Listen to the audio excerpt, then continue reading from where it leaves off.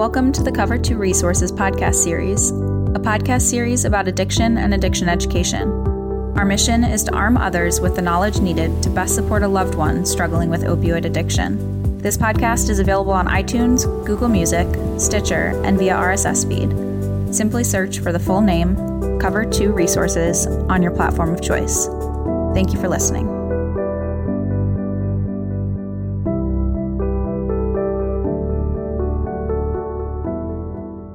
Hi, this is Greg McNeil from Cover 2 Resources.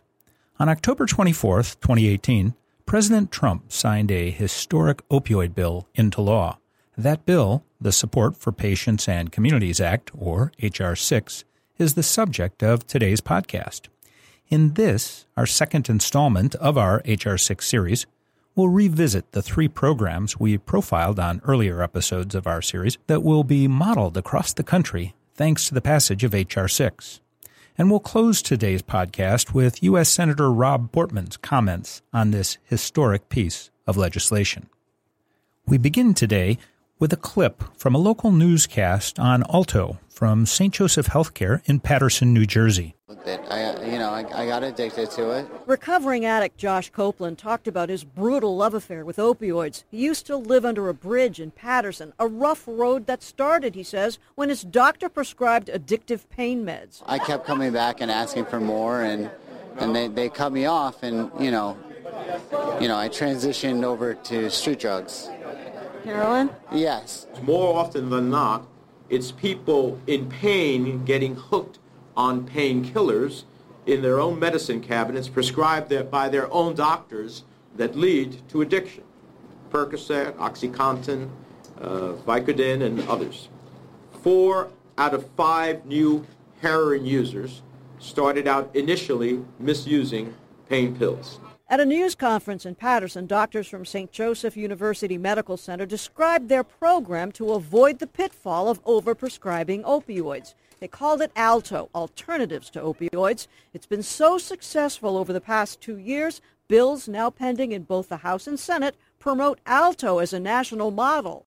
Now, this is the originator of the program. This is Dr. Mark Rosenberg. We added more tools to the toolbox.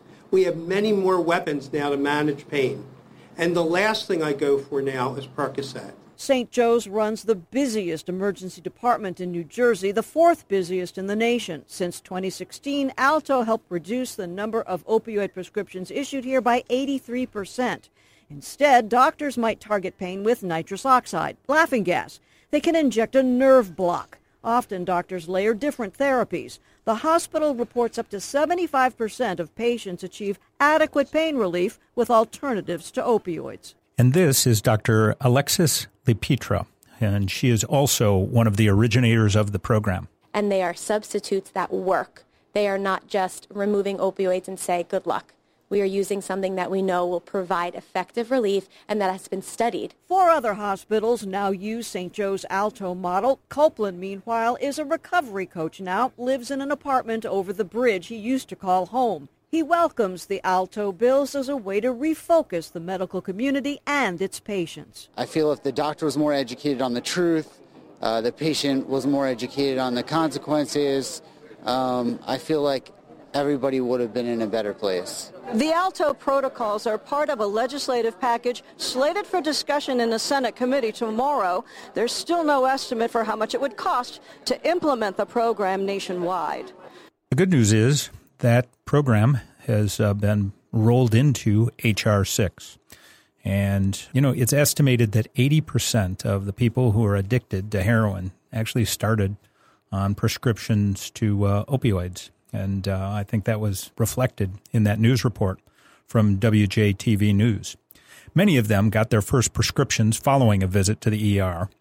A section of the H.R.6 provides grants to hospitals and emergency departments to study and implement alternative pain management protocols and treatments that limit the use of prescription opioids.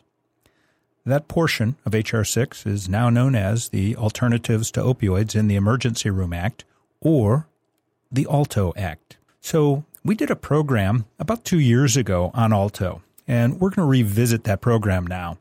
For our program, I interviewed Dr. Mark Rosenberg. Again, he's one of the originators of that program at St. Joseph Healthcare in Patterson, New Jersey.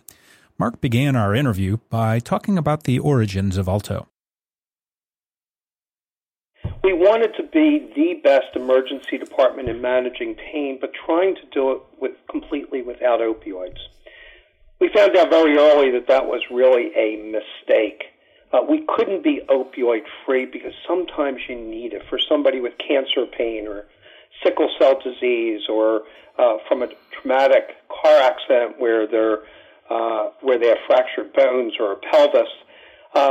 Opioids are definitely needed and appropriate in those cases. But for the common conditions that come into the emergency department, like kidney stones and minor fractures and back pain and headache, we searched the world literature to come up with the best treatment without using opioids for many of these common conditions.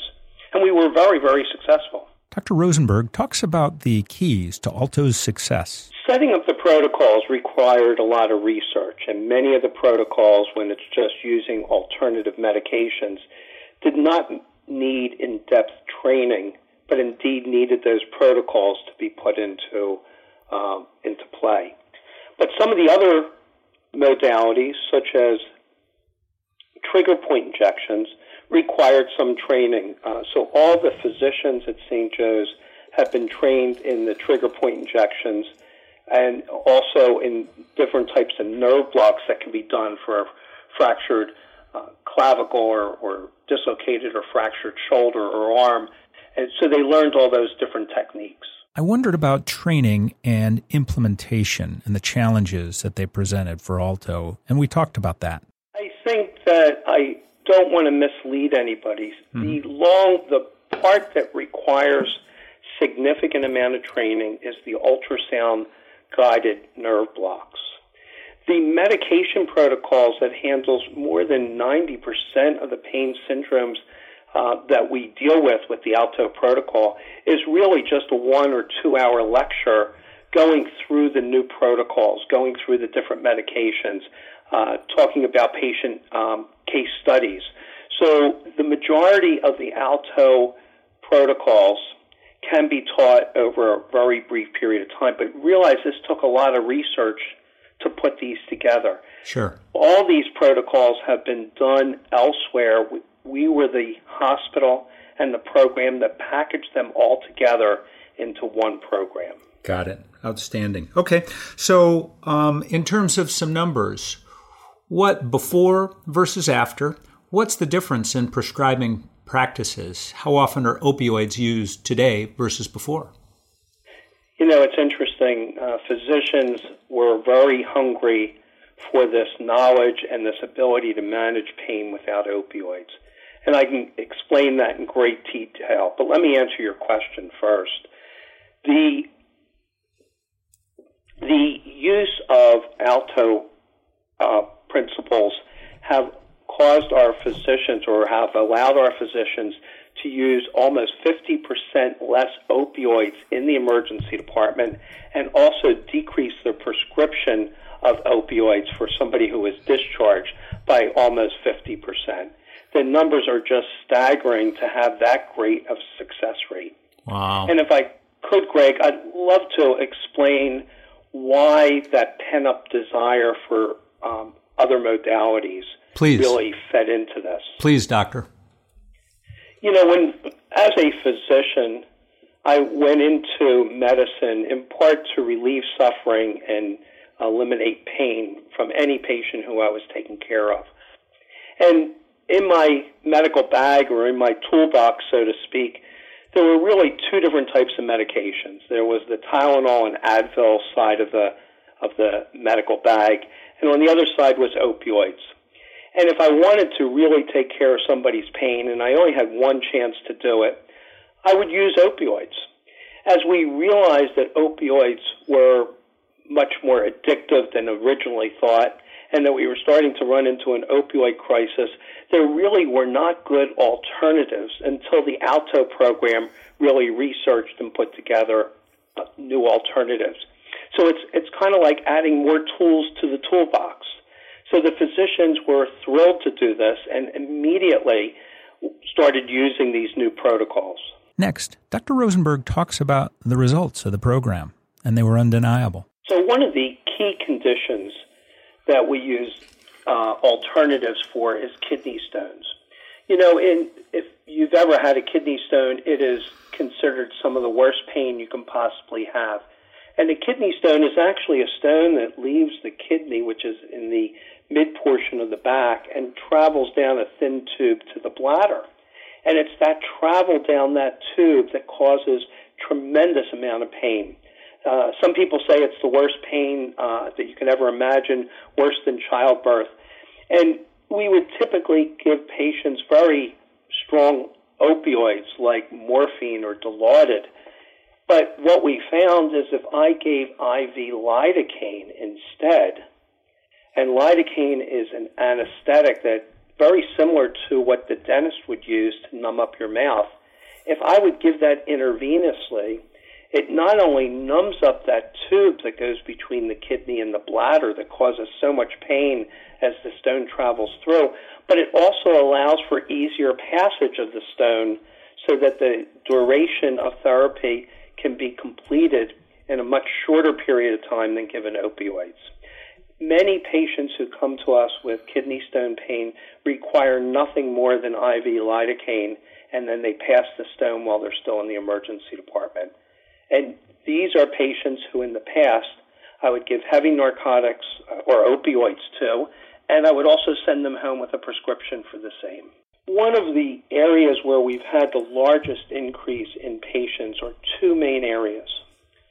One is moms who are bringing in their school-age children who have gotten injured while playing soccer or another sport are bypassing their local emergency department to come to our emergency department because they don't want their child to have opioids.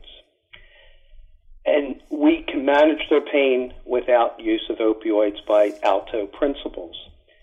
Another group, to my surprise, were those who had a dependency on opioids in the past, whether they were a heroin user or they had trouble with opioids from prescription use, and they don't want to go down that pathway again.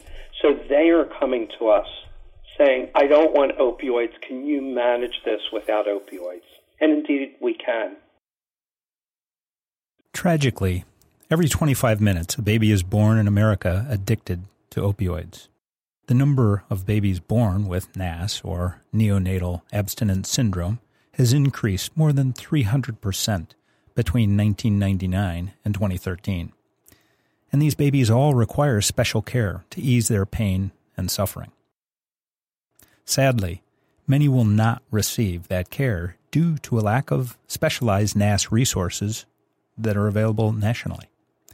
In October 2014, Lily's Place, the first NAS center, was opened in the United States.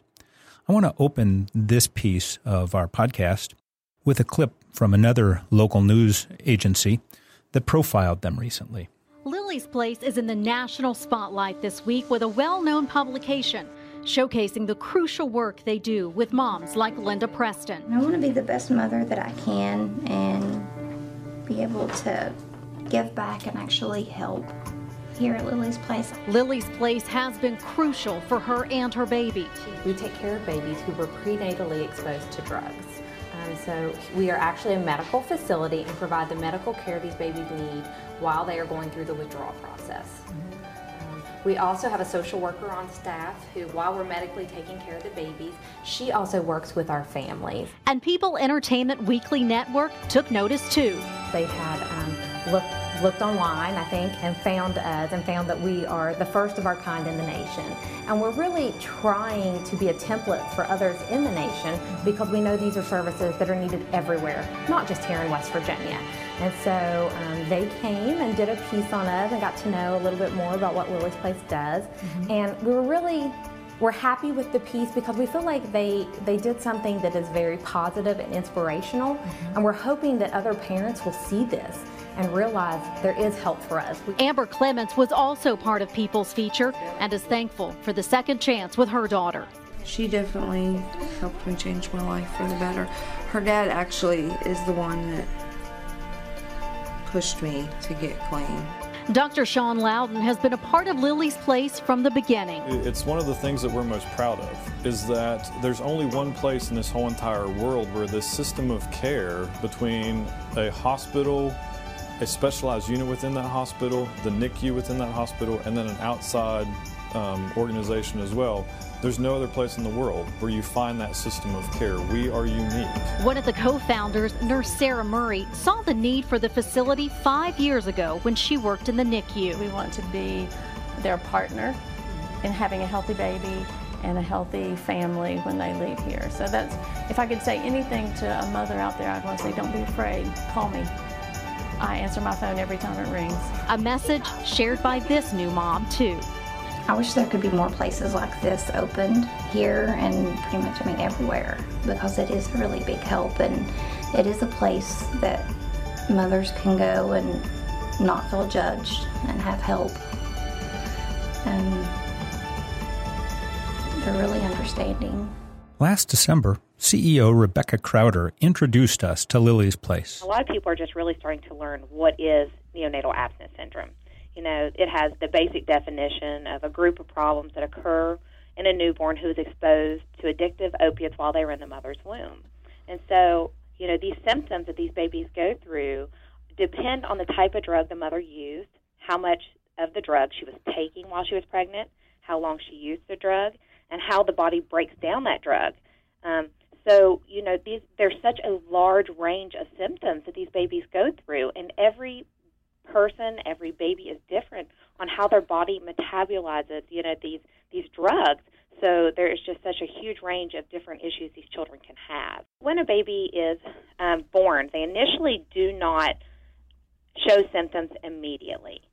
Often it can take up to 72 hours before the symptoms start to show. So babies are monitored closely to see what type of symptoms they start to show.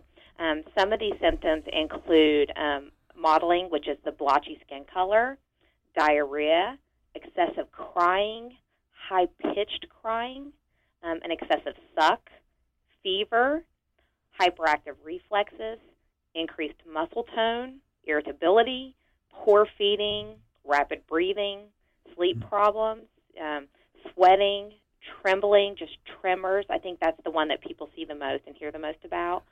There's also some more severe problems such as seizures, vomiting. There's just a huge range of different things you can see in these babies. Wow, it sounds that way. So what's a typical scenario, Rebecca? I mean, you don't know that the moms are using a lot of times, I would imagine, or do you? No, you don't always know. Here in my community, our hospital has mandatory testing for every woman that gives birth. So a lot of times they are able to, you know, capture that child's exposure because of that. But not every community has that. So that is, you know, obviously a big concern we have. Often, you know, these babies are identified because of the mother's urine drug screen or a history of the mother's drug use that she admits to, or if she is in a medication-assisted treatment program. So for those that are in active addiction trying to hide it, sometimes their babies may not even show symptoms before they're released from the hospital. So that's one of the reasons I think early detection through the mandatory testing of all women, you know, that's important. I'm glad that my local community does that.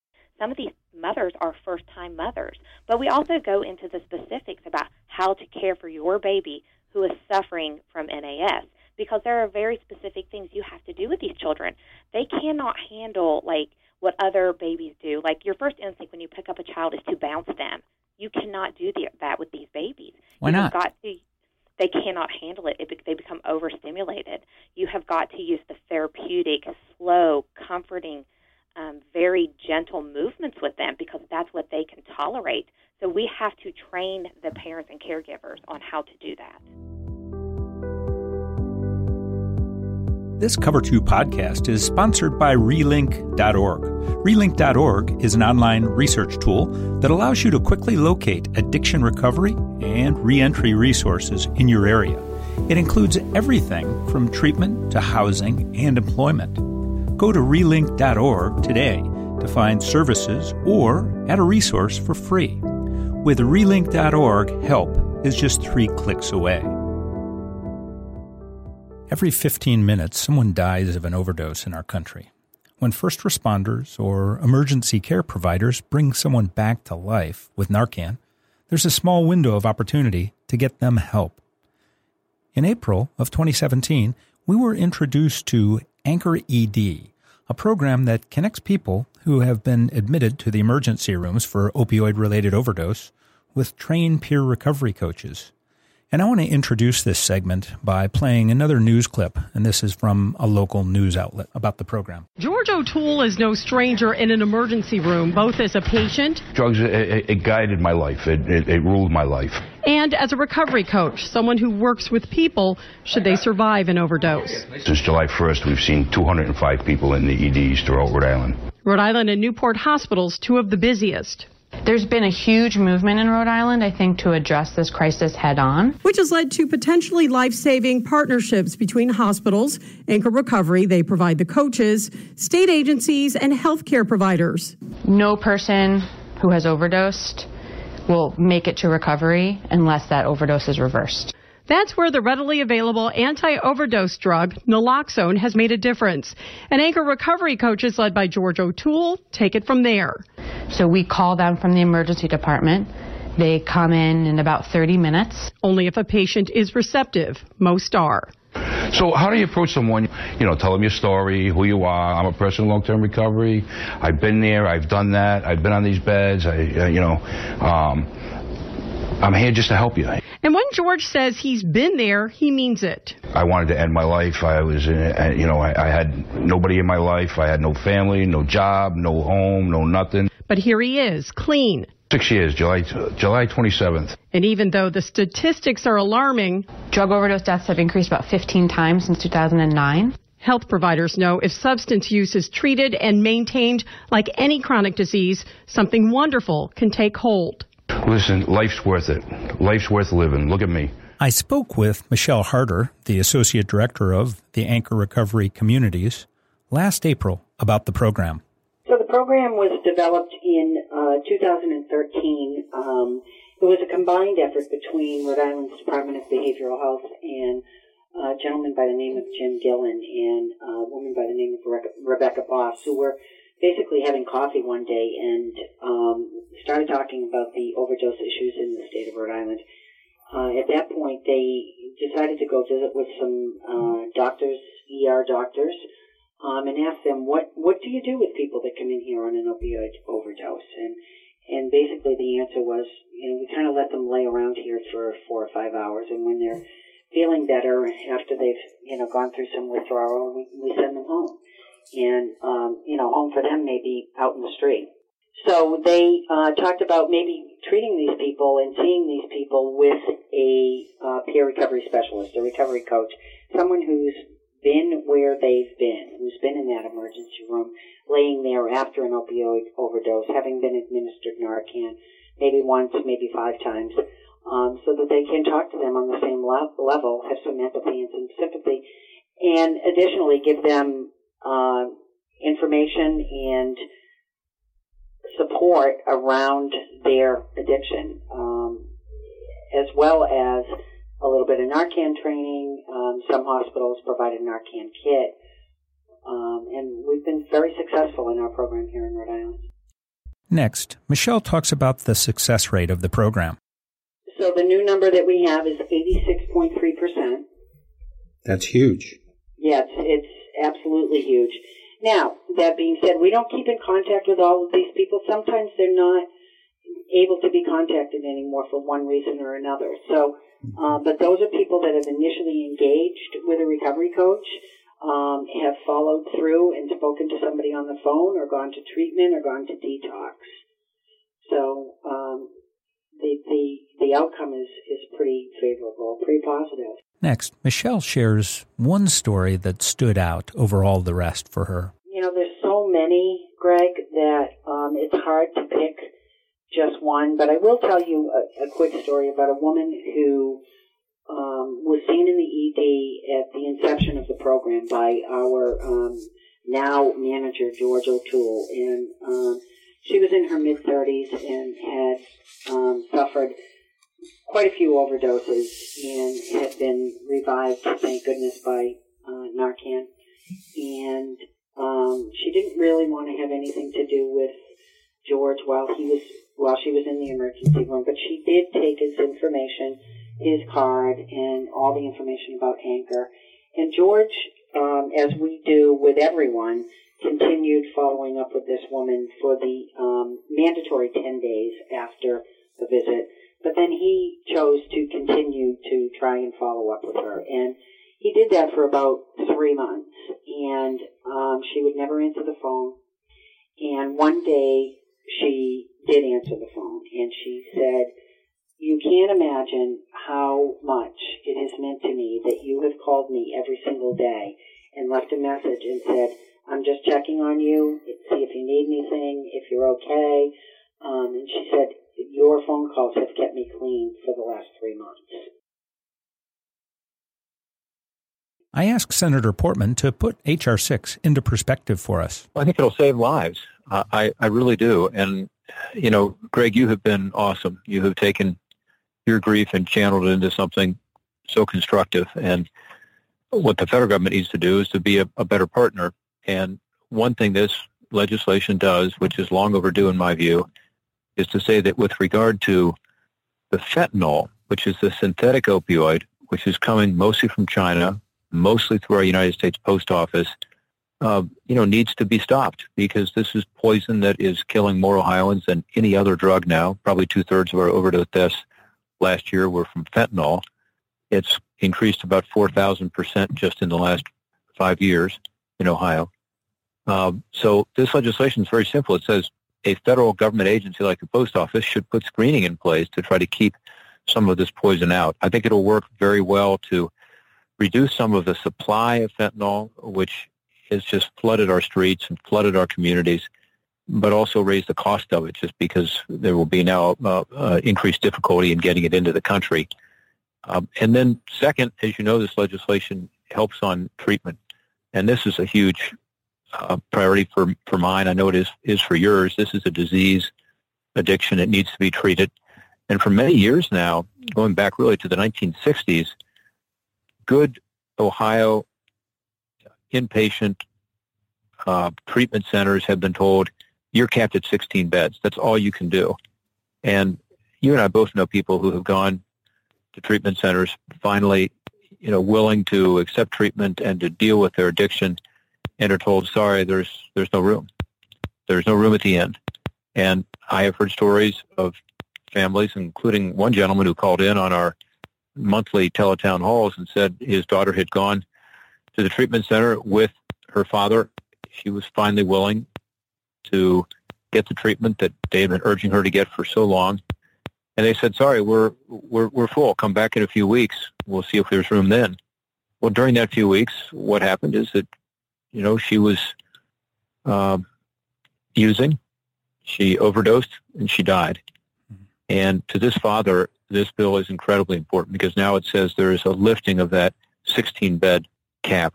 But then the opioid crisis hit, and we needed that 16-bed limit to be raised. So this is something I've worked on, for probably a dozen years, Greg, and it was really satisfying. It's consistent with legislation that I introduced, like the STOP Act, on a bipartisan basis. And so it's a, I guess, a sense of satisfaction that the legislative process can work, on a bipartisan basis. And then finally, the bill does a lot to help kids, babies, moms. It has $60 million for a plan of safe care for babies that are born dependent on drugs. This is this terrible issue of children who are born to moms who are addicted, and they have what's called this neonatal abstinence syndrome. They have to be taken through withdrawal as tiny babies. And so we're providing more funding for helping to avoid that by getting moms into a treatment program. Many good programs in Ohio like this where the mom is able to taper off her use and therefore deliver a healthy baby without this syndrome, which is unfortunately the growing problem in our neonatal units, our hospitals all around the country. And for these children, these babies, it's very sad to see what they go through, but also we just don't know what the long-term health effects are. And then we also were able to pass what's called the CRIB Act, which helps these babies at the next step. After they have been born with this neonatal abstinence syndrome, they've gone through a withdrawal period, which is really painful to watch these babies going through the pain of that withdrawal. But then we need to have a place for these babies to go, and often they can't go to their families. There's no foster care available, at least in the short term. And so there are these organizations that have stepped up and said, we will take care of these babies, we'll provide them love and care. Volunteers come and hold them and love them, and that's needed. And they have not been able to get reimbursement from the federal government until now. Now they can, for people who don't have the ability to pay, to get some kind of Medicaid reimbursement for those wonderful facilities. So those are examples. You used the word historic, Greg, and I appreciate that. I do think it is historic. I think it'll, as I said earlier, I think it'll save lives and help people who are in addiction be able to get back on their feet. So I'm pleased we were able to get it passed, and I can't wait for it to be implemented. I hope it'll immediately have an impact here in Ohio. Speaking of implementation, how soon do you project these programs will begin rolling out across our country? We've given the post office a very short leash, which isn't necessary because they have had really 16 years to implement these kinds of screenings. Other private carriers were asked to do it after 9/11. The post office was asked to study it. The private carriers are all doing it, FedEx, UPS, and so on. So we want that to happen right away to keep the fentanyl out. We've given them a target of this year, and within the first year there has to be 100% screening of all packages from China, as an example, which is going to require some work. And I know that. That's one reason the post office has pushed back over the years. But this is a crisis, and it is totally unacceptable for a U.S. government agency to be this conduit. And with regard to the CRIB Act, it should happen very, very soon. But we're going to stay on top of that, and sometimes the federal government takes a long time to implement things. In this case, we can't wait. We have to move and move quickly. The Washington Post provided a few key indicators to watch in gauging the state of the opioid epidemic. As one of our foremost leaders on this issue in Washington, what indicators are you going to look at to gauge the effectiveness of H.R.6 in addressing the opioid epidemic? That's a terrific question. We had a roundtable discussion, two, in fact, this week, both in counties in western Ohio. And I posed the same question to the county leadership, the opioid task forces that have joined. In both cases, it was a 3-county area. And I challenged whether opioid overdose deaths was the only and correct measurement, because that's the one that a lot of groups use. It certainly should be one, no question about it.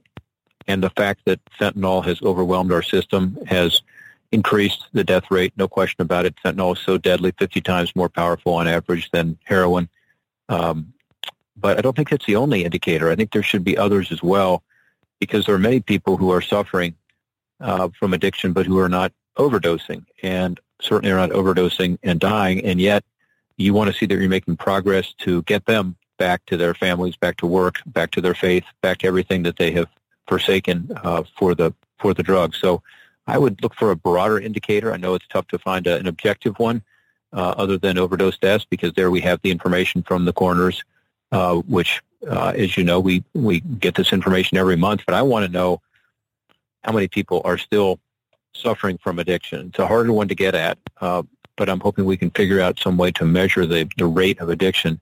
And then the final thing I think we should be looking at is the EMS data, because, again, a lot of people are being revived with Narcan, this miracle drug that reverses the effects of an overdose. And that's data we do have from our EMS providers. I think we should be looking at that more, too. It's not overdose deaths, but it's the number of times that they have to apply Narcan, the number of overdoses that they're dealing with. As we close this episode of our podcast series on H.R.6, Senator Portman provides the last word on this important piece of legislation. Well, Greg, again, I go back to what I said at the beginning. I thank you, and I thank all the people who are volunteers and who are professionals who are working in this area. This week, I was really pleased that at every one of our meetings we had law enforcement present, because it's so important. Law enforcement, probation officers, drug court personnel, sheriffs, chiefs are engaged in this, because I do believe that there's an opportunity to turn the tide. I think we're making progress. We're closing some of the gaps. We are ensuring people can get into treatment more easily, that it's not just a matter of applying Narcan, as important as that is, but it's a matter of getting people into treatment. These quick response teams are working well all around our state, again, with law enforcement. In today's program, we revisited programs that we profiled in earlier episodes of our podcast series that will soon be replicated in communities across the country thanks to the passage of H.R.6. To learn more about these programs or contact their originators, please go to cover2.org, access episode 55 for ALTO, episode 151 for the complete episode of Lily's Place, and episode number 90 for AnchorED. I'd also like to thank all our guests today, including Dr. Mark Rosenberg, Rebecca Crowder, and Michelle Harder, and a special thanks to Senator Rob Portman for providing the last word on H.R.6 for our listeners. My name's Greg McNeil. I'm the founder of Cover 2 Resources. Thank you for joining us for this Cover 2 PPT podcast. That's people, places, and things making a difference in the opioid epidemic.